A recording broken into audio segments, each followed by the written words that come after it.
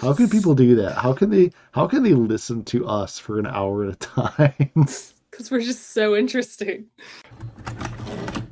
Flameo, Hotman. Welcome to Milwood and Micah Discovering Avatar. My name is Amanda Milwood, and I'm a screenwriter, actor, director, and a fan of Avatar The Last Airbender.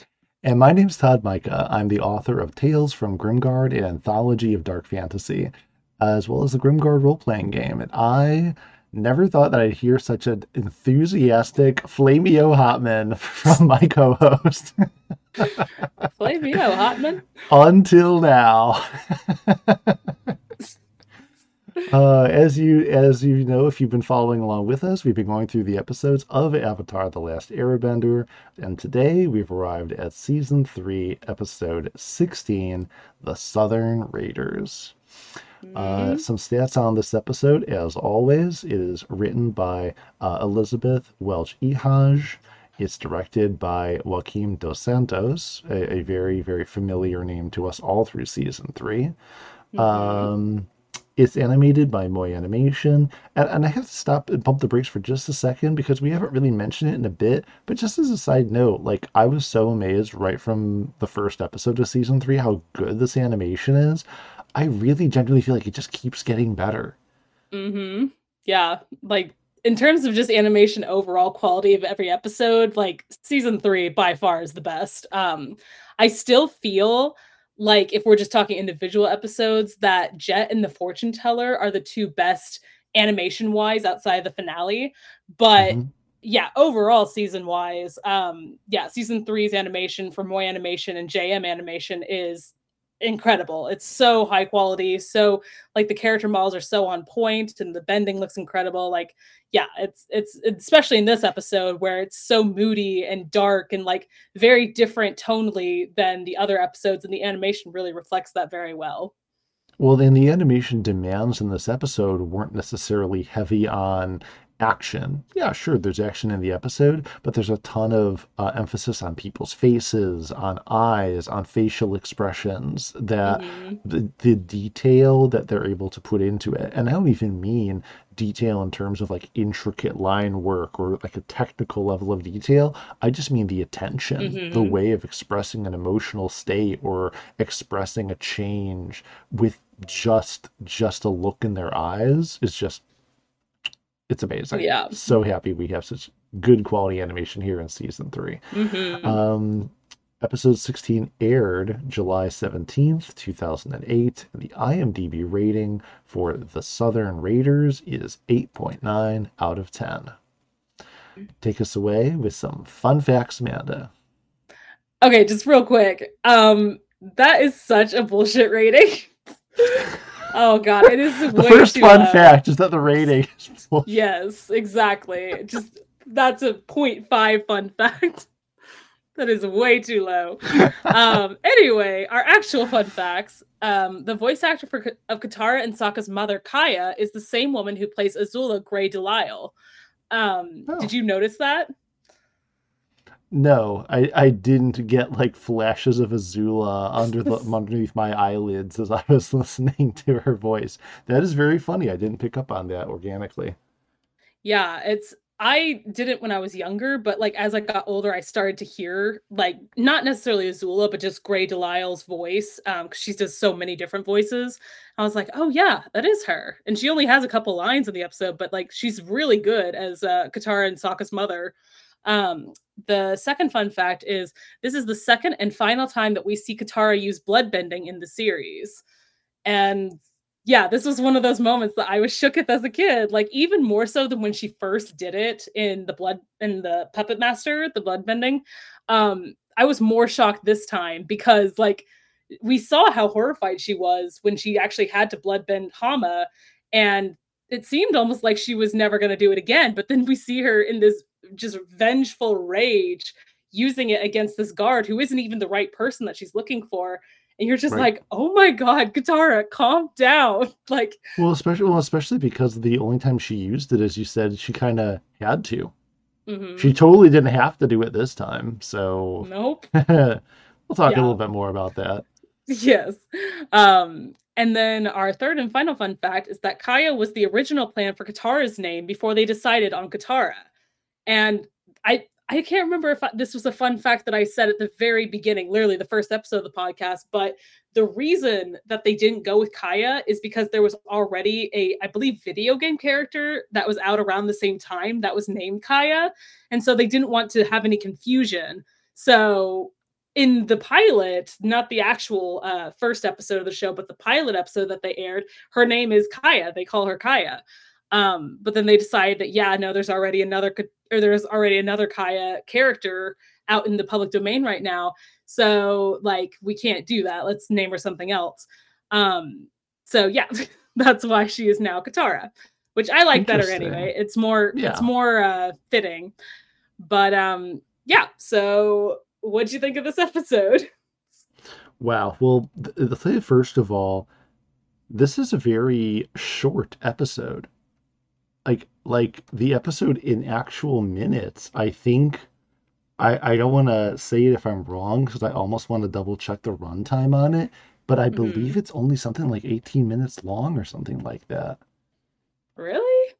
Yeah, when I was hold on, I want to double check that and see if I'm right because I thought when I was like, oh boy, I sure hope I have enough time to watch this tonight, blah blah blah.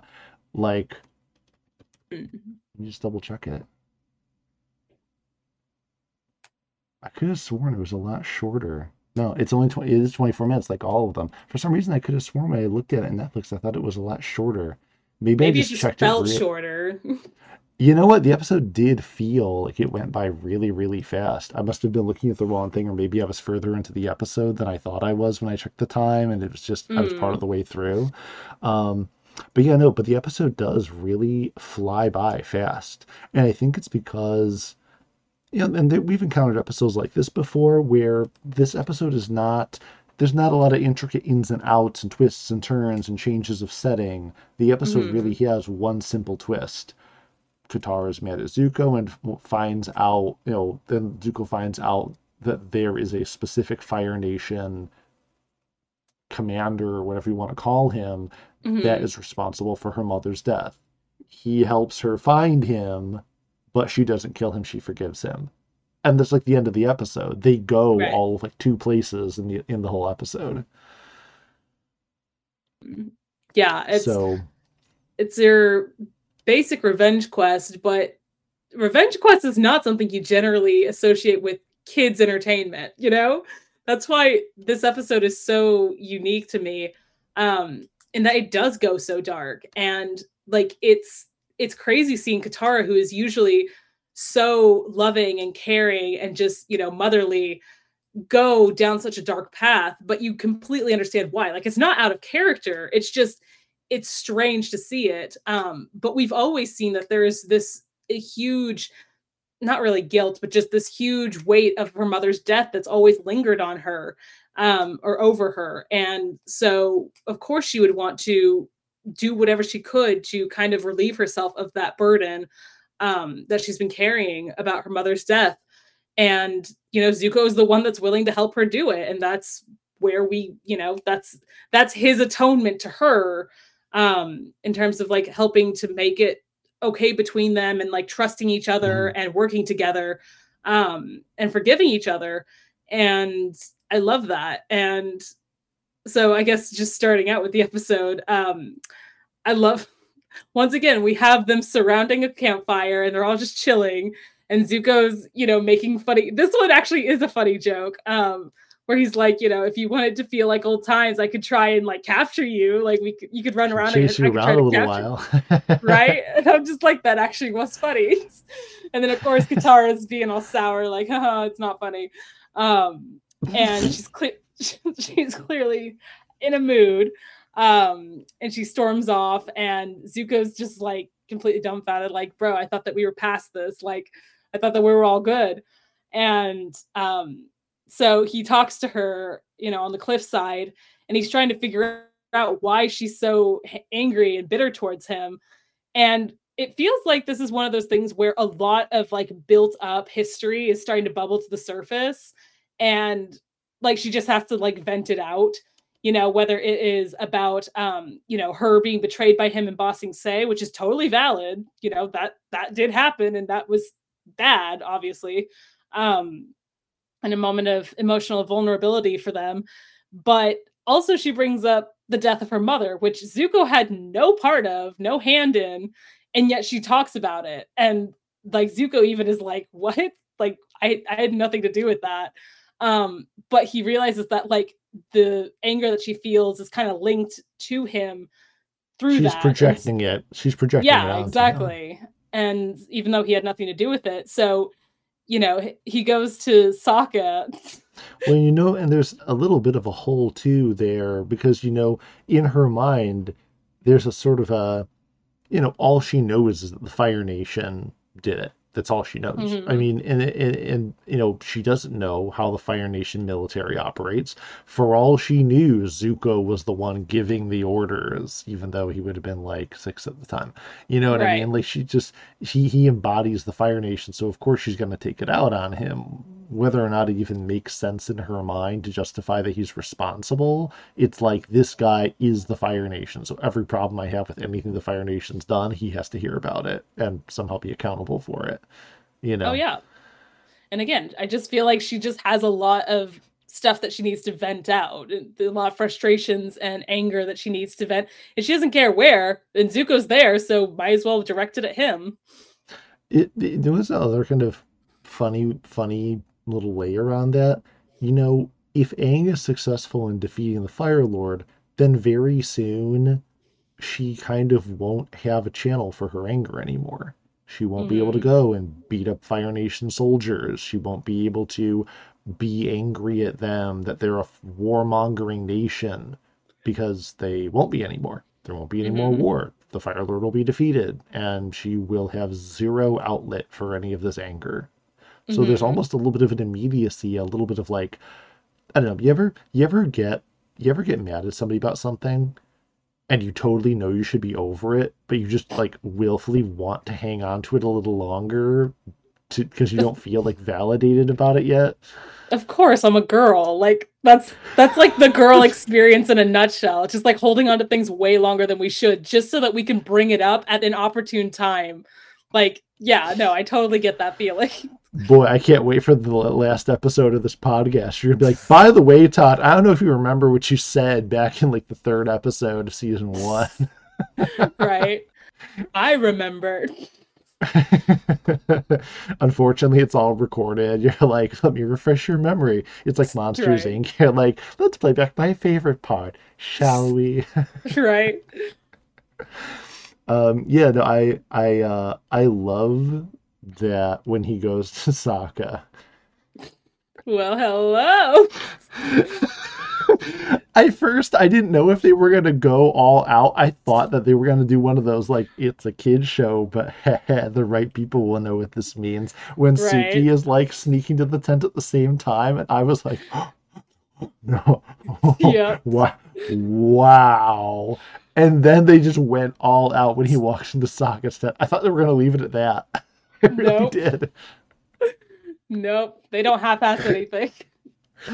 I love that Sokka like chews up the rose and then like And it swallows it. swallows it. Yes. Oh God. And he's got his hair down and like and there's candles everywhere. He and Suki fucking Zuko cock blocked them, and I'm so mad about So many things I want to say right now, but I'm not going to. it. Oh Mm. goodness. Blame yo, Hotman. Yeah, so instead of an intimate evening with Sokka and Suki, instead Zuko pops in the tent and We uh, get a therapy t- session. yes, yeah, and yeah, that's yes. I was going to make extremely layered innuendo, but I'm fighting off that part of myself. The intrusive thoughts are being kept at bay. Oh my gosh. Yeah, no. So instead, he winds up reliving some real painful memories, which I'm sure will make for a great rest of the evening with Suki. Yeah, not great. Thinking about your dead ass mom. El- Elegantly stated. Right. Your mama dead as fuck. Oh my god. Yeah. Yeah, no. Yeah. So he gets the story. He gets the story from Sokka. I do kind of love though that Zuko was respectful enough to number one, not just entirely cold ice water for Sokka, but he but also to like only get as much of the story as he really needs and is like, oh, okay, like that's why. And like it immediately kind of settles for him that like, I know what to do now. And he doesn't Hmm. make him like dwell on it and stay on it and talk about his feelings. He immediately is like, I know she's waiting outside, so I'm gonna slip Yeah. out here. I'm gonna Right. head out. I'm gonna head out. Yeah. Yeah, no, I love it. And I love, like, I personally love when, because it doesn't happen too often, but when Sokka gets serious, like it's really effective. Because he's usually the goofy comedic one, but I do love seeing him get so serious, and he really does in this part, when he's kind of telling Zuko, reliving the memory of what happened the day his mother died. Um, and I love that this is just kind of skipping forward just a little bit, but I love that we get to see that day from different perspectives, very much like The Last Jedi, with Ben Solo's turn, and how the different perspectives kind of affect the story or add pieces that the other perspective was missing. I love when movies or shows do that. It's so effective, and it, especially for something like this where we've only gotten bits and pieces in the past of information about what happened to their mother, but now to see it actually play out, it's like very haunting because you're like, wow, they were so young when this happened, and yet they had to endure that, and they remember it, and they weren't young enough that they wouldn't remember. So it's very, very sad. But yeah, so Zuko gets the information and he goes to Katara and is like, I know who killed your mother. I'm gonna help you find them. And she's like, all right, bet. Like, let's do this. Like, she is fully for it. And Sokka and Aang are trying to like talk her off the ledge, like, dude, revenge is not the answer. And she I just love how straight up, meta. I love how meta they are. That Aang is just like, so it's your turn to like have an outing, field trip with Zuko. right? Yes. And then so you were just gonna take Appa? Yes. That's okay. I forgive you. Give you any ideas? Like, that's such funny writing. Um, but yeah, so they go off and You were just saying about Aang giving that word of warning and trying to encourage her toward forgiveness. He has a quote that is really, I think, possibly underrated. I don't know. Maybe it's on t-shirts in the fandom, but I feel like mhm, it's just kind of glossed over and the episode itself doesn't re-emphasize it or like repeat it at the end where it does, where like somebody re-quotes him or anything. But uh-huh, what am I supposed to do? Nothing. He's like, well, it's easy to do nothing, but it's hard to forgive. mhm, And I went back like multiple times to like rehear that moment where he shares it because again I feel like the episode kind of glosses by it. Like the next there's no like long pause or even a beat to like let the words sink in or anything, and the phrase is never mhm, revisited. But I think it's super impactful because not acting on hurt and not acting on those feelings and not acting on it is not part of the healing process. Like Ian says later, when you can forgive, it's the first step, and then you can start to heal. But not doing anything, that's not what anyone should be asking you to do. To not act on your feelings. By all means, voice your feelings. Like do whatever you need to do. Talk to the mhm, person who hurt you if you have that opportunity and it's positive. Talk to people who you trust and get it out. Share your experience with them and be heard, but don't just bottle it up and keep it inside. I mean, Aang is the first person who knows how destructive that is to just hide your feelings and pretend it's not happening, you know. mhm. Yeah, it's really, I love that quote too. And I am kind of sad that they didn't like revisit the quote at the end, when Katara does, well, she doesn't forgive the guy, but she goes through with her plan and all that. And she gets closure, but it is, and it's perfect for him to be the one to say that given how he was raised, very forgiving, loving monks and all that. And so yeah, I don't know if this is, I I don't know if this is a hot take or not, but in terms of the forgiving and all that, honestly, I just wish that she had gone through with it. And then maybe, because I have this thing about revenge stories where I don't like it when they're like, oh, revenge solves nothing. And, you're just as bad as the person who did the whatever. And it's like, okay, but I'm still gonna do this. Like I love revenge stories that actually go through with the revenge, and maybe afterwards there are repercussions for that, like emotionally or whatever. But like I hate when they just like pussy out at the last second. Ah, and I think that So started so with I'm this. I'm hearing like a possibly unwritten Avatar fanfic in your head where Katara goes through with it and kills him, and when she does, she feels estranged from Sokka and Aang and the group as they're so terribly disappointed in her, but she's bonded with Zuko because Zuko was the one who Yes. helped make this possible. And the next night, it's not Suki sneaking around to someone else's tent. Yes. No, I think it would make for great drama, but I get it because it is literally the second to last episode before the finale. So yeah, I get that we don't have time to really delve into that and like have the fallout of that be explored. But I think that it would have been. I mean, the episode's already ballsy enough. Why not just go all the way with it? Like, actually have her do the deed, and then feel really, really bad about it, and like Zuko be shocked about it, and maybe Aang and Sokka being angry about it. Like, just I don't know. I feel like it could have been really good drama. You That you the are team. literally like you are literally there being like you have great fear, Katara. You have anger. You have hate, but you don't use them. Literally, I like when characters go dark. What can I say? But yeah, no, she wouldn't have done it, but she was this close, so I was like, do it, do it. Do it. Literally. Good Mm. Katara, good. Well, I really do hope that you'll be enjoying the book that I'm currently writing because it is a revenge story and Yes. things get very, very dark in that book. So I'm in the process of writing it now, and I'll definitely make sure a copy gets into your hands for Yes, I sure. love it. Um, You're on my ARC reader list. You got to read it before I publish it. yes. I do. So if it's terrible, I can just flameo Hotman and just burn the entire thing. Oh, don't do that. Um, but yeah, so I guess we can kind of go back now.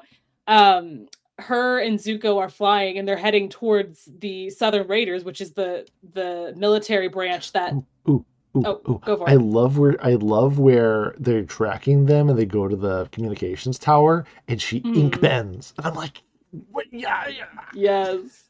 That's such a little thing, but yes, I do. I always love that it's so simple but so smart. It's like a very smart use of bending where, they're trying to get information on where the ships have gone or whatever for the Southern Raiders. And in order to get the guard away, she ink bends, like she bends the ink that they're using to write, and it gets all over them. They have to go leave to clean up, and then they're able to steal the parchment with the information. Tiny I'm like, detail, but I just love it. yes, so smart. I love, like I said, I love heists, I love infiltration, I love like prison breaks. So like this checks off all the boxes.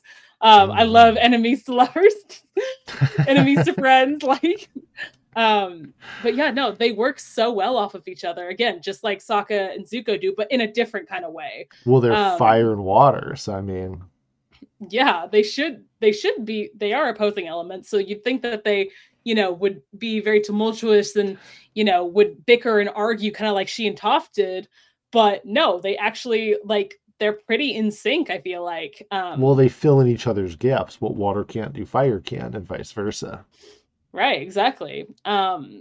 Just like the So best kinds of relationships, complementing each exactly, other bring out the best in each other. um by bringing out the worst in each other. Do it. to it. Yeah, so they're flying, and I do love this little detail that there's a wide shot of them on Appa, and you see the moon behind them, and it's full. And that was already the first guess that we should have been like, oh no, she's gonna do it. Oh, don't do it. Um, but as they're flying, Zuko's wakes up because he's been sleeping, and Katara hasn't been sleeping at all, and she's clearly tired and frustrated. Um, and she starts to tell Zuko about her perspective on the day that her mom died, and like I said, it fills in the gaps from Sokka's perspective, which he wasn't there to witness the her mother and the Fire Nation general. Um, and it's very chilling to see. And this is something that like I have thought about this so much since I was a kid, but because we know about Katara's mother's necklace. Like that has been one of her defining accessories from day one. And it even had its own little mini plot in season 1. So we know it's her mother's necklace. And in the flashback, I don't know if you noticed, but she's wearing the necklace. Like it's Katara's not wearing it, her mom is. Mhm. So the my conclusion is that her mother was killed in the tent and Katara had to take the necklace off of her dead body. Like, which is horrific to think about. I used to think as a kid for some reason that like the mom was taken and then was just presumed dead. But no, like they straight up say like I'm not taking prisoners today. And the way that they phrase it makes it sound like she was taken because Katara just says, oh, when I returned to the tent, the man was gone and so was she. But Right, like right. now as an adult, I'm like, no, she just means she was dead. Like he probably killed her Mhm. right then and there It once was just an Katara left. elegant. It was an elegant way of saying he was gone, and she was. So was she, as and she was gone, as in dead. Right, exactly. Yeah. So and yeah, it's just like Monkey Otso killing all the firebenders in the Southern Air Temple, like in his skeleton remaining. Like we don't see that, but just through the images and the implications, we're like, oh my god, I kind of wish we did see that because that would be like crazy badass. Um, Is this Luke coming back to see Owen and Baru, just like their yes, smoldering bodies at the homestead? Is he that's just literally like, yes, that's literally what I'm like picturing, and it's so horrific. Um, no, he didn't do that because the necklace would be all burned up. Very clearly, he cut her head off and the oh necklace my fell god, off of her neck. Obviously, this is that's a kid's show, man. What do you think? I know, right? Yeah. Um, but yeah, so we get a little bit more information, and then we get to where we need to go with the ship and the Southern Raiders, and I love Not there's a ship going places in this episode. It never does get to where I want it to go personally. Oh, sorry, you're right. talking about the literal ship. Yes, yes, it was. But both. And so they get onto the ship and they're looking for the commander of the Southern Raiders. And they, Katara's just taking out people left and right, being a badass. And Zuko's got her back, her 12. Is that what the phrase is? You've got your 12? I don't know. Or six, I don't know. Military terms. And so I do love that once gosh, I love that once they get to the brig of the ship, the man that they think they're looking for firebends at Katara, but Zuko just immediately jumps in front of her and blocks it. Like again, it's Yeah. great teamwork. She could have blocked it with the water, but it's cool to see Zuko, step in and protect her. Um, and then that's when she uses her not water bending, her blood bending for the first time since the Puppet Master episode, and it's so scary. And even Zuko's reaction is the best, honestly, because like I don't even know that he knew that that was possible, because that is only one other person aside from Katara has ever bloodbent before. So Yeah. like watching his reaction, his eyes just widen, and like seeing her doing this, very creepy waterbending. Yeah, that's kind of all of our reactions because again, we never thought that we would see her do Zuko it. keeps his cool though. I mean, like he's shocked, but the whole time, I mean, under his mask, he's probably just like, "That's so cool. Oh my god." That's so badass. Am I gonna marry this girl? Yes. And then it turns out that yeah, it's not the guy that they're looking for, and they have to go to a completely different area because the man that they're looking for has been retired for years and is now living with his mother on a like little farm in the Fire Nation. and it's kind of pathetic. Like Yeah, it's yeah, it really is. Where she's like this harpy, and he is just like, man, imagine living to your ripe old retirement and going home and being like just verbally abused for the rest of your life or her life. yeah, and it's so pathetic, and just seeing him being beaten down, and you kind of almost feel bad for him, but then you're like, oh wait, no, I shouldn't feel bad for this guy at Well, all. well, the thing it does is it creates some wonderful emotional complexity to the thing. We're both. I love how we're both so sadistic tonight. We're just like, yeah, it creates this wonderful complexity. Dark urges and revenge story. Needs a Right. little more paprika. What if he was just really pathetic? No, wait. What if he like actually wanted either to die or his own mother to die? Yes, Yes, spicy. Spice is what we needed. they built up to this. Yes. um but yeah, and I love when we're introduced to Jan Ra, who's the name of the commander, the former commander of the Southern Raiders. Mhm. When he's like walking through the town, it's very like it's almost like we're getting a point of view from Katara and Zuko as they're following him, and they're like hiding out in the bushes or up on the hills. And I just love the quiet ambiance of the town, and like you can tell that something's off as he's being Right. followed. Um, and it's storming and it's cloudy and the rain starts, and it just again it's building great atmosphere, building up to this like big, I Yeah. guess, confrontation that Qatar has been Hmm. waiting for who knows how many years. Right.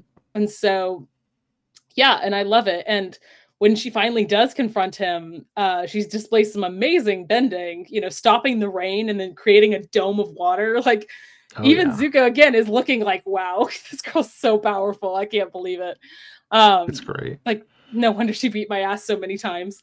Um, but That reminds me of a line from the Cowboy Bebop, the movie, which I've mentioned Cowboy Bebop once or twice before, mm, especially in the Jet episodes. Great anime, greatest anime of all time. But in the mm, movie, the main character Spike is butting heads with this like new female character that is only in the movie, and they get into a fight, and he's always really mouthy during fights, and she like takes a swing at him, and he's like, oh. I like a woman that can kick my ass. I actually do know that line because it's been used in a lot of like not fanfics, but like fan art for my favorite ships. So yeah, I love that dynamic. Yeah, yeah. I can just see Zuko like thinking about that about Katara as like all the waters in the air. Yes, we love it. Um, and yeah, so we finally get the commander Yan Ra, his point of view from the whole thing, and the conversation that he had with Katara's mother about Katara, because he doesn't realize it's about Katara, but the Yeah. reason that he was raiding the Southern Water Tribe is because his sources had said that there was a single waterbender left, because it's a very small village, very small tribe, Mhm. and that he wanted to take the waterbender and presumably put them in prison like they did with the others with Hama. Um, and Katara's mother Kaya, she obviously she's not going to give her daughter up, so she says that she is the last waterbender. And take me as your prisoner. I'll go willingly. Just leave the others. And that's when he says, I'm not taking prisoners today. Mhm. And you're like, and that's when you could like see as you flash back into the present, like he's like, oh wow, I done fucked up, I shouldn't have done that. Because yeah, he realizes that Katara is the waterbender that he was looking for, and that he basically killed the wrong person. um and yeah, and She Mae she Whitman. she Oh good. she no, go ahead really about go talk about Mae Whitman and her performance. Oh yeah, it's phenomenal. I mean, she's always phenomenal. She's so good as Katara, but like, this and her talk with Dakota in the Awakening episode, I think are her two Mhm. best performances as Katara. Because just in one word, she just has all the rage, all the anger, of all these years that she's been trying to deal with her mother's death, and it's the me. When she says she lied to you, she was protecting the last waterbender, and then Jan Rajas is like, "Who? What?" And then she just says, "Me." Like I'm just like, "Oh my god, chills, full body chills." Um, Amazing. yeah, she is so good. Well, the next thing that she does then in taking her revenge is she shapes the water into just huge frozen daggers, just the Mhm. icicles, and hurls them at him. And of course, she skewers him to the ground like a roast pig. No, just kidding. They all stop, of course, inches from his face and everything. But Mhm. the lead in and the lead out from that moment, both his pleas beforehand and the fallout afterward, I think illustrate really well in a sort of a show don't tell, because like sure, Aang has the general tell about revenge, which is, it poisons you too and all these things, and how later at the end he says that forgiveness is the first step to begin healing and moving forward. But kind of drawing all these points together, she doesn't kill him. Mhm. And I think part of the complexity of the issue is revenge is very messy. Because look at how messy the entire journey is. It's messy because along the way they almost kill the wrong guy, first of all. So Mhm. there's a lot of blindness in a path to revenge that makes it messy. Yeah, it makes a great story, but for a moment we're talking about real world Right. revenge. It's very messy, for one thing. Number two, you hurt a lot of other people along the way in getting to Mhm. the person that you're going, and their death or whatever. In this case is actual death, but like exacting a revenge on that person doesn't just hurt them. Depending on what way you're seeking revenge against somebody, it will hurt the people who love them. It will hurt the people that they're responsible to be there for or support them. You even just break somebody emotionally, make them lose their job, make them lose their goals and things they've been after life. You set somebody back, it could affect their families, their friendships, like, their whole lives. Mhm. Um, and then, of course, we have the fact that he also tries to push off her bid for revenge onto his own mother. That he's like, oh, don't, you can kill me if you want to. Actually, if you want to, you could just take my mother because that would make it all equal, right? And like the Mhm. whole ethics of how do you balance it out? If you're justifying revenge, that you're trying to like settle a score and make things right again, and there's your like moral quote unquote justification for your revenge, what do you do? Is it eye for an eye? Do you take from them the equivalent to what they took from you? Do you take it from that person or from somebody they know? Like in her situation, what actually would have been the equitable answer besides just not doing anything? You know, Mhm. I mean, in a way, the not doing anything, she didn't forgive him. And like the morally complex issue of what she did is that, as she says to Aang later, she didn't forgive him. And Mhm. in a way, she did sort of do the easy thing, to do nothing. She Yeah. did when the moment came, she didn't take the hard choice to forgive him, but she also didn't take the hard choice to go ahead and make that jump and actually get her revenge. Yeah, I think it's interesting because again, I'm not mad at the fact that she didn't actually kill him because it's a kid show, but I think that what kind of solidified her closure was that she sees that by keeping him alive, like he is just this pitiful, meaningless, like as she says, empty, sad man. And, that's almost worse than death. Like, that he's in this like terrible situation and she could rest easy knowing that he's just gonna be a sad, pitiful, empty man. Well, I Um, think because when other people hurt us and take something away from us, it's very easy to. I mean, let me give a very vivid, real world example. When people break up with you in a mhm, relationship, and you're left and you're hurt and everything and you're lonely and you're heartache and you're heartbroken, it's very easy to kind of conjure this idea that the other person, the person who broke up with you and hurt you, that they're off living their best life, that they're like laughing at you and they've probably moved on with they're with somebody else and they're having a grand old time and they're super happy and you're the only person who's suffering, and they're just that why do they get off easy and I'm the only one who's in pain. And so I mhm, think the real world closure, as you said, for her, is she sees that he's pathetic, but that he's suffering too. His life isn't amazing. The guy wasn't pinned with medals and roses, and he's living in luxury and finery. He's suffering. He's there hand gardening for his horrible mother alone, you Mhm. know? Yeah, it's I think it would have been a really different story if he had been like, this revered general and living in luxury and, respected in his community. Like it would have been a completely different story. And I feel like she probably would have gone through with it. Um, but because of the situation that she found him in and that he'll most likely be living in for the rest of his life, like she's almost like, you know what? It's not even worth it. Like, because you are so pathetic, like, it's not even worth it. Um, But, and she does forgive. Zuko, my Hmm. babies. Yeah. Yeah, that that hug launched about a million fanfics.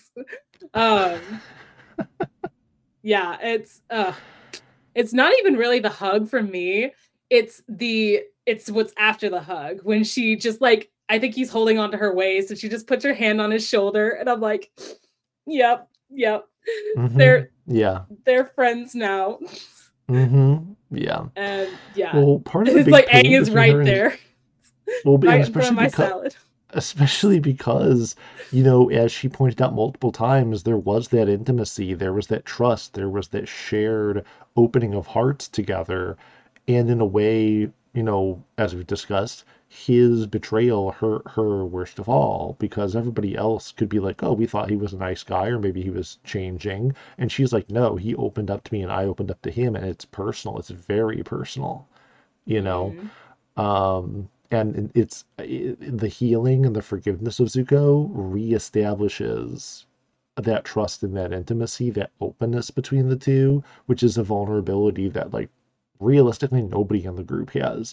I mean, he and Aang have shared some some open thoughts with each other and some reflective moments, but they never have shared like personal history on the level that he and Katara have. So Yeah, yeah, groundbreaking, it's really good stuff. Um, beautiful. and and then we just kind of end on this sort of ominous note of like Zuko. Well, Aang is all like, "Yeah, I'm really glad that Katara didn't go through with it," and Zuko's like, "Yeah, revenge wasn't the right answer. You were right all along." And he's just like, "So, what are you gonna do when you face my father?" Because like that's kind of what this has all been leading to, and if you don't take him out, who knows what's gonna happen to the world, to us, like what are you gonna do? And then Aang doesn't have an answer. He just kind of is like, I don't know.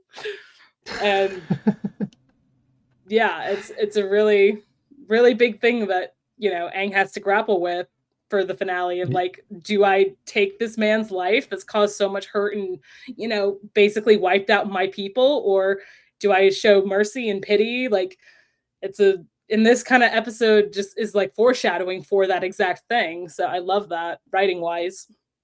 Yeah. No, the episode is spectacular. I mean, overall, I gotta tell you, like, I totally agree with you that the IMDb rating does not do justice to this. The episode is very clear in my personal estimation, weighing it against how we've rated things before. This episode has got to be like a man, like it's so satisfying on so many levels, and like I said, the depth that it accomplishes and show what goes by so quickly and so short, a story arc.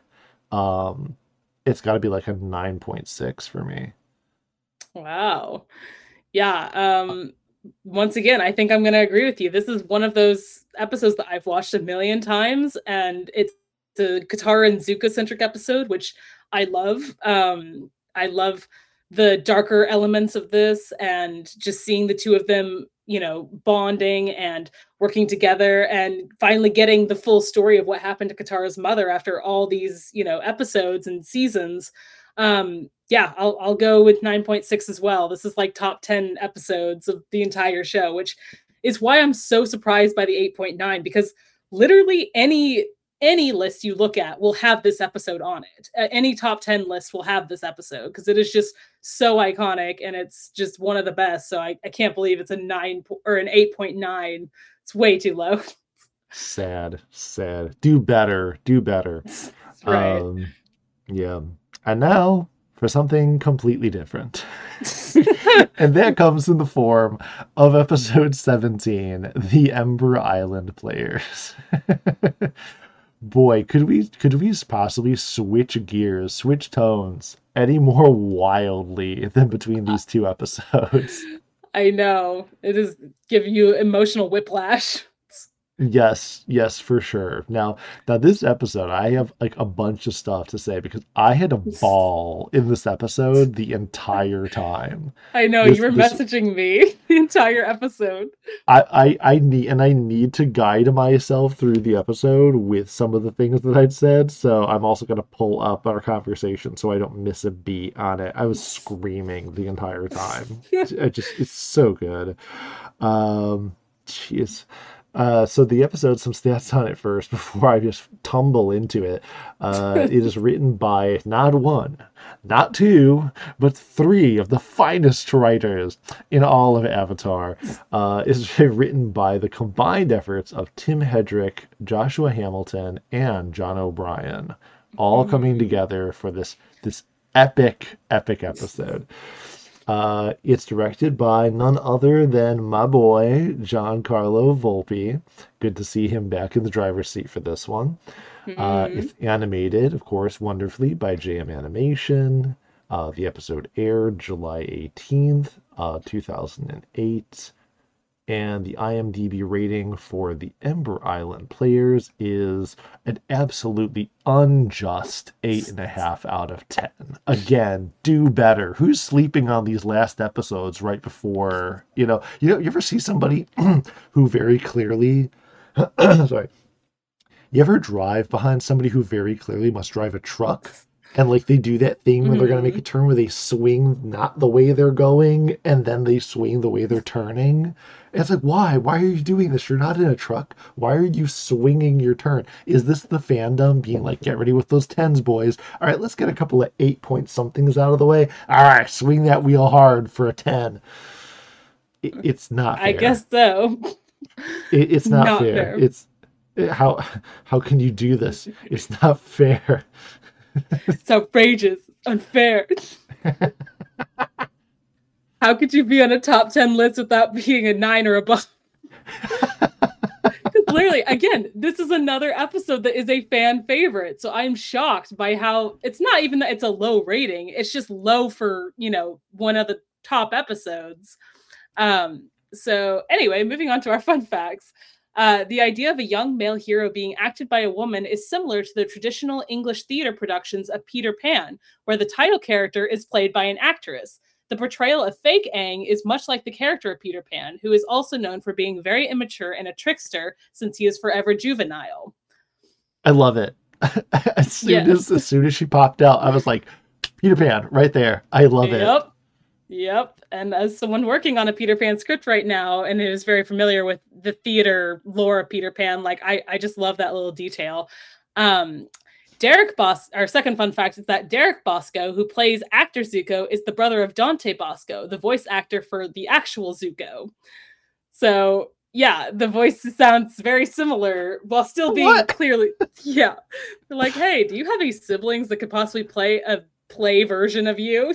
Yeah, sure. Just so we can kind of get a similar voice, but like not Right. you. Exactly. That's hilarious. One of my favorites, and funnily enough, one of my favorite lines from the episode is actually from Derek Bosco with the "How could you say that?"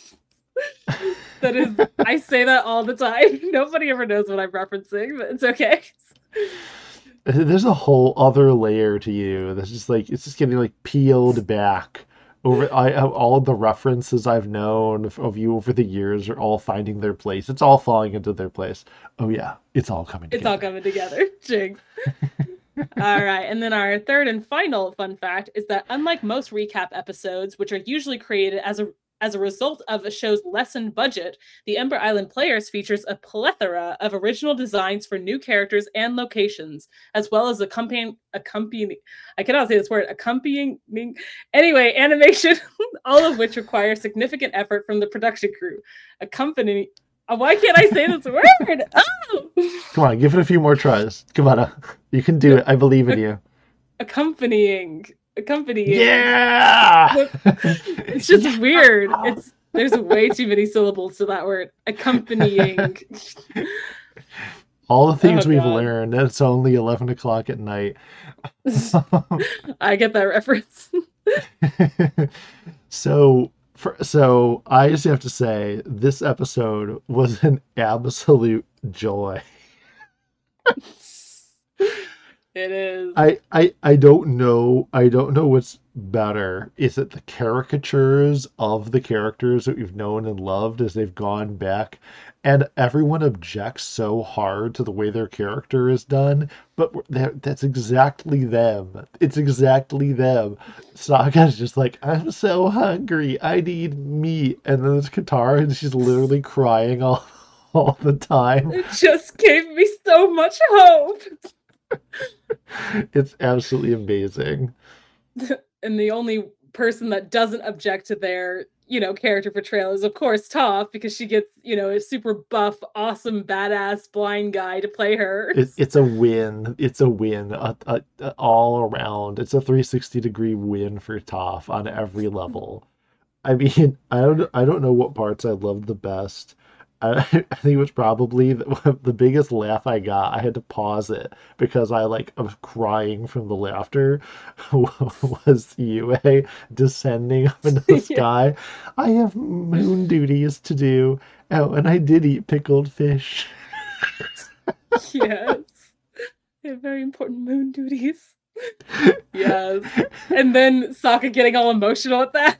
Shh, I'm trying to I'm watch it. trying to watch. Yes. Oh, I love it. What's that? I think it's your honor. Where? Oh God. I'm, And then when he dies, honor! honor. It's terrible. Yes. Every gut punch to them during the play. I I remember I know. commented to you in a message, why did you have me watch the series? I could have just watched this episode. Literally. It's such a perfect recap. It's a Without perfect feeling like a recap. recap. Yes. That's It's the thing. It's like probably the best recap episode ever made for television, because it perfectly falls in line with the show, and it's not just a recap. Like, that's something that I love about it, is that it could have just easily been a bunch of jokes, which the jokes are all hilarious, but it could have easily been just that. But you actually have the characters getting kind of dissecting their biggest fears, especially Aang, as the play starts to wrap up, and his fear about, the incoming Fire Lord fight that he knows is coming. Like, right. it's yeah, so we do get, and his insecurities with Katara, their relationship, and like there are things that are like serious that, are, I guess, unearthed because of the play and because of these characters' insecurities or fears or whatever. So it's more than just a recap episode, honestly. But Oh, yeah, it it's does so much to foreshadow and build things. It builds conflict in the middle of it, like you said, with, Aang getting a good shot in the arm of Zatara and see how he likes it. mhm. Um, yeah. But you know something else that I was amused about? I liked how I got this feeling how the writers were poking fun at themselves for decisions they had made along the way, maybe even possibly Mm, things that I don't know, I wasn't there, that they might have gotten a little bit of ribbing about from mhm. critics or just the fans in general or something. Like, I love how they poke fun at Jet's extremely vague death. Okay, so I Yes. talked to my friend who listens to the podcast just actually last week, and she said to me, Mhm.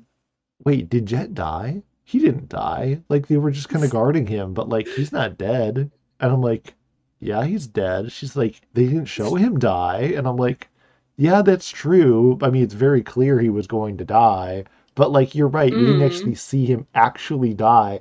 And they're just like, "Wait, did Jet just die? Did I Jet don't just know." it was really unclear. I feel like it was them, like the writers, in a very sort of self-effacing way, being like, I guess it was kind of unclear whether he died or not. Yes. And one of my favorites, this is just like a total punch to the laughing gut for me, but when they're doing the bit about the Great Divide, Look, it's the Great Divide, the greatest or the greatest canyon in the Earth Kingdom.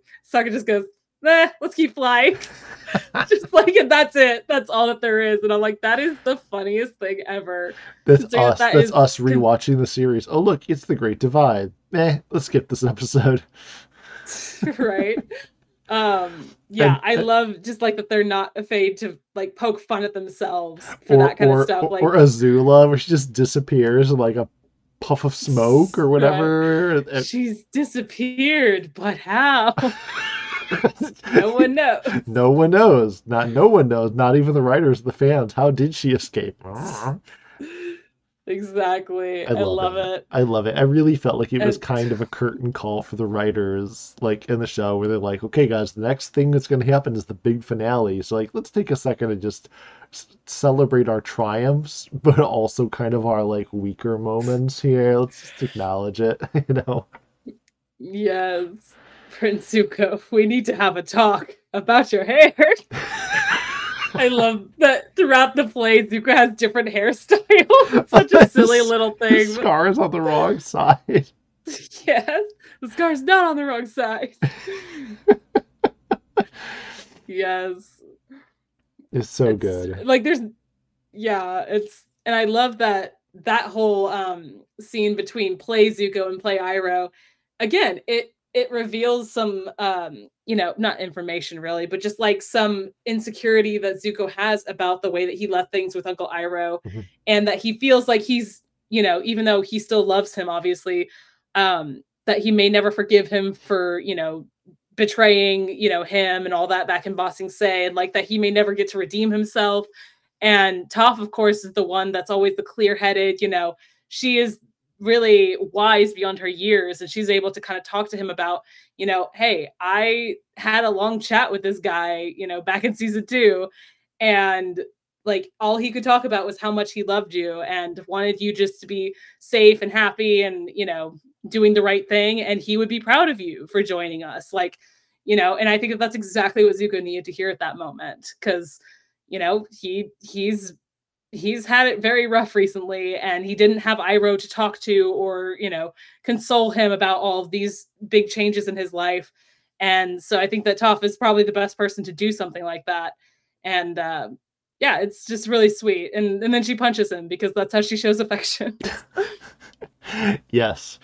Yeah, no, I really like Toph's season 3 presence is very unique compared to her season 2 presence, and we've talked about this a little bit at least before. But I like how recently in the series, as we're at the end, she's a little bit less of a sort of a comedic role and a little bit more of the Hmm. sage. While everyone else is experiencing real heavy drama, you know, even when we talked about when Zuko came and joined the group, she has no special hatred for Zuko. He never did anything to her directly the whole time she's been with the group.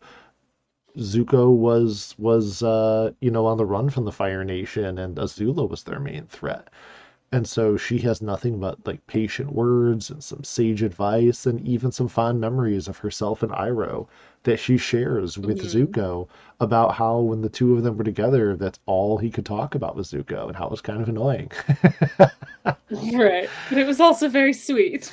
Just like someone sitting and listening to us. They're just like, there's Todd and Amanda, and they're great, but all they did was talk about Zuko, which was really annoying. Right. That should be the review of our show. All they do is talk about Zuko, which is kind of annoying, but also really sweet. 10 out of 10. Exactly. I would highly recommend. Um, yeah, no, I love it doesn't happen very often, but when Zuko and Toph are paired together, again, they're such an odd couple, but like I feel like they really work off each other very well. And yeah, so I love seeing her give him that kind of that comfort and wisdom that his uncle couldn't give him. Well, because she has less of a history with him, so if she likes him, she's allowed to just genuinely like him. There's nothing for her to overcome. There's no trust to rebuild. There's nothing. She can just be like, "Oh, Zuko, he's a cool guy and he shoots fire." And she burned my feet. It's fine. Yeah, it's fine. Accidents happen. Yeah. Yes. um yeah, and then, on the other hand, we've got on a more comedic note, we have Sokka and Suki, sneaking backstage because Sokka is insulted by his portrayal on stage as the meat loving, like, I don't know, macho man. Well, not even macho man, but just like the meat loving comedic guy. Yeah, And but the comedy's not good enough. He's a one-trick pony. yeah, He needs to come up with some good exactly. puns. This is ridiculous. My jokes are way funnier than this. I love how he has them I just written love down how, on flashcards to like help the guy yeah. out, where he's just like, "It's a rocky relationship." Haha, good one. And then they use it Right. immediately in the next act. Exactly. What does the cabbage merchant use to fix his cabbage part? A cabbage patch. I So love how stupid. I by the way, I love all the nods, even in like the the we got it from sources like pirates and this and that, and you're talking about Mhm. extremely knowledgeable cabbage merchant. Yes. He's got severe beef with them. Slander their names. That's probably why. Like, he was just so pissed at them that he was like, yeah, you know what? Make them out to all be buffoons. Like, totally over exaggerate them. And so, I do love that the episode, the direction they take it, because the whole time you almost kind of forget that they're sitting in a Fire Nation audience. People are Mm. laughing at the jokes. They're watching the Avatar and applauding for him and everything, but they're applauding for the performance. And when Hmm. I love when Sokka's like, "But wait, stuff hasn't happened yet. Is this the future?" That's right. This must be the future. They play out. I love how stilted the like actress Azula's acting is, where it's just like They're trying to stop you. Yes. and It then is over, father. but you see it where you see like everyone's acting is a little goofy, a little wooden, but then there's the actor playing the Fire Lord, and he is like way over the top, but he's like very charismatic. Shakespearean. Yeah, he's like the thespian. He's the one that like this is very clearly he's like the starring billing of this whole thing. We have done it. Yes. Yes, we I have love done it. it. The world is ours. And you Yes. see the audience cheer for the defeat of Zuko and standing ovation for the death of the Avatar and the triumph of the Fire Lord. And you suddenly remember and you're reminded that we're in enemy territory and they're not rooting for Yep. the Avatar. And as you Mm-hmm. pointed out, this is very well how it could go. Yeah. And I just love, for that exact scene that you're talking about, the shot of the gang as they, like, it dawns on them that, oh, this is what some of these people want to happen. Like, these people have been so brainwashed by the Fire Nation's, propaganda of, oh, world domination and let's spread our, awesomeness to the rest of the world until everything is fire. Um, and the Fire Lord being kind of the head of all of this, and yeah, that they're brainwashed to actually want that to happen, and the gang is just like horrified by it, and they just all kind of sit in silence, like, as everyone around them is cheering and standing up for, standing ovation. um That's you and and me if we were at the play. You're like there, like hunkered down in somber, just like sadness and like, oh my God. And then there's me like standing ovation, like, yeah, Fire Nation. I know, oh my god, you so would be. Although I will say, for how hilariously stilted and wooden or overplayed the acting is from the actors in the play, the effects, and Sokka even makes a note of this, the effects are actually very good. Like, as a theater person, I love seeing how they do the behind the scenes and like the smoke and the sets and especially the bending, which I think is very creative. Like, yeah, they clearly put a lot of time and effort into all that. So like, kudos, Ember Island players. Like, you should win for best technical award. So good, so good. It needs to go on Broadway. Right. And then you got, on the most serious note, Aang is the most affected by the entire show because obviously, it's surrounding him and his defeat. And, also his relationship with Katara, which is, he feels is at a very shaky point, because they're about to go to war basically. And yeah, and he sneaks a kiss, and it's not okay Oh yeah, because no. Katara's Mm-mm. like, bro, I just said I was confused. Like, this is not the time. Read the room. Seriously, such an idiot. He just bangs his head against the pole. Like, damn it. Know what it reminded me of? Have you seen Darth Vader in Love? Yes, Oh, I'm such an idiot. yes. Oh man. Like, I totally get that his frustration and his, like, anxiety over this play, because obviously no one's taking it seriously, but he is.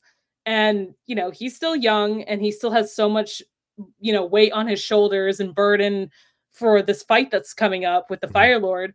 And, seeing his what could be his actual defeat playing out in front of him, even if it is comedic, is like, yeah, kind of anxiety inducing for him. And yeah, it's not cool. So I totally get why he kind of, stormed out of the play and didn't want to watch it anymore and all that. But like, yeah, your relationship is not what you should be focusing on right now. Aang, I love you, but stop. I mean, he's what? He's 12. Yeah, it's fine. Yeah, it's fine. But yeah, and then literally the final shot is them all leaving the theater, and just like, this has been used so many times to describe the last Airbender movie. Horrible, terrible. You said it, but the effects are decent. Like, That's yes, great. that is the exact feelings I have towards that movie. Oh goodness. Yeah. No, this whole episode is a joyride for me. Like it was so fun. It's such a fun recap. It's so meta. The characterizations, and it's especially funny, I feel like, for us because here we are doing these Mm, like in-depth character analysis of everybody, and then to compare it to the caricatures of them created for the play is just amazing. Like I got such enjoyment and such a vindication and everything out of all of it. yes, it is a very fun, very campy, very meta episode, and I love it. It's so so good. Overall, like I said, the episode is just it's just a real joy. Like again, I feel like it really is a big curtain call before we get to the finale, which undoubtedly will be so packed with action and drama and everything. Um, Oh yeah. there won't be time to reflect back on it. So I feel like it was so appropriate for them to do this right now. Even just purely the placing of this episode, that they would decide to do it before the finale. I feel it's just like it's a great time to do it, to recap things and do it in such an amazingly creative way. So I gotta tell you, I gotta give this one a solid 9 out of 10. It's so good.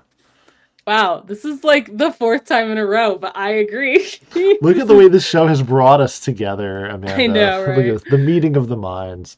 Right? Yeah, like it's clearly there's not like a lot plot-wise going on, but just like you said, to kind of recap everything that we've seen so far, but from a comedic angle and the meta-ness of it and just the different reactions that the characters have to their counterparts on stage. Like, I think that it's so funny. The jokes all hit, and the animation, the exaggeration of the actors, it's all so funny.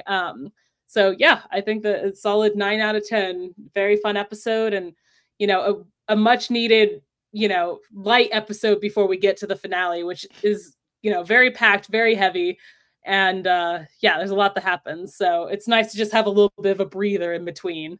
And speaking of a breather is something that we don't really get. Speaking about finales and curtain calls before then, this is the last episode before their finale, but this is the last episode before our finale. The next Mm-hmm. episode that we'll be recording and putting out there for everybody will be the Sozin's Comet. It'll be that four-parter. It'll be the finale of season 3.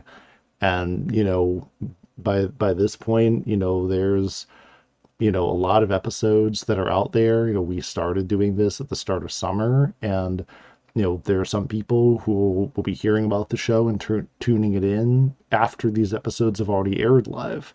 And but I know that there's a big bunch of people who have been there listening to the podcast since the first episode, who have been listening, keeping up week to week. You guys out there who are listening to this, you know, huge thanks to you guys for all the encouragement, whether you're friends and family of ours who keep up with what we have dedicated ourselves to week, or the people out there who just found us and tune us in, who maybe you don't even comment on our social media. We appreciate you. We're thankful that you're there. We're really happy that you continue tuning in, and we see you, and we're happy that you want to tune in and listen to us. Yes, ditto to all of that. You guys are all awesome. It's much more eloquent than what I could say. But it is great getting that feedback from everybody. So big thanks to everybody that we know. And yeah, anybody who ever wants to reach out to us, let us know what you think. As always, we welcome you guys to do so. We appreciate you all. That's all for today. To all of our listeners, thank you so much for tuning in. We'd love to hear your thoughts on this episode, so feel free to leave a review or comment, follow the podcast, give us a good rating, and all that good stuff. You can find us on Twitter at Milwood and Mika, and please follow our Instagram at Milwood and Mika Podcast. Thanks again, and we'll be back in the next episode.